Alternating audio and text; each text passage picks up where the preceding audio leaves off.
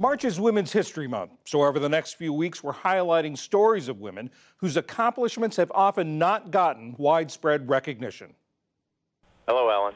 Hello there. I'm up here taking some pictures to support the Atlas experiments. Ellen Ochoa was the first Hispanic woman in space. She logged nearly 1,000 hours in space over the course of 4 missions between 1999 and 2002. Astronaut Ellen Ochoa is maneuvering the robotic arm into a position where it will be for the start of the spacewalk. An engineer, she directed her fellow astronauts on spacewalks from the International Space Station. Okay, are we ready to open the hatch, Julie? Yes, ma'am. Ochoa went on to become the first Hispanic person to be head of the Johnson Space Center.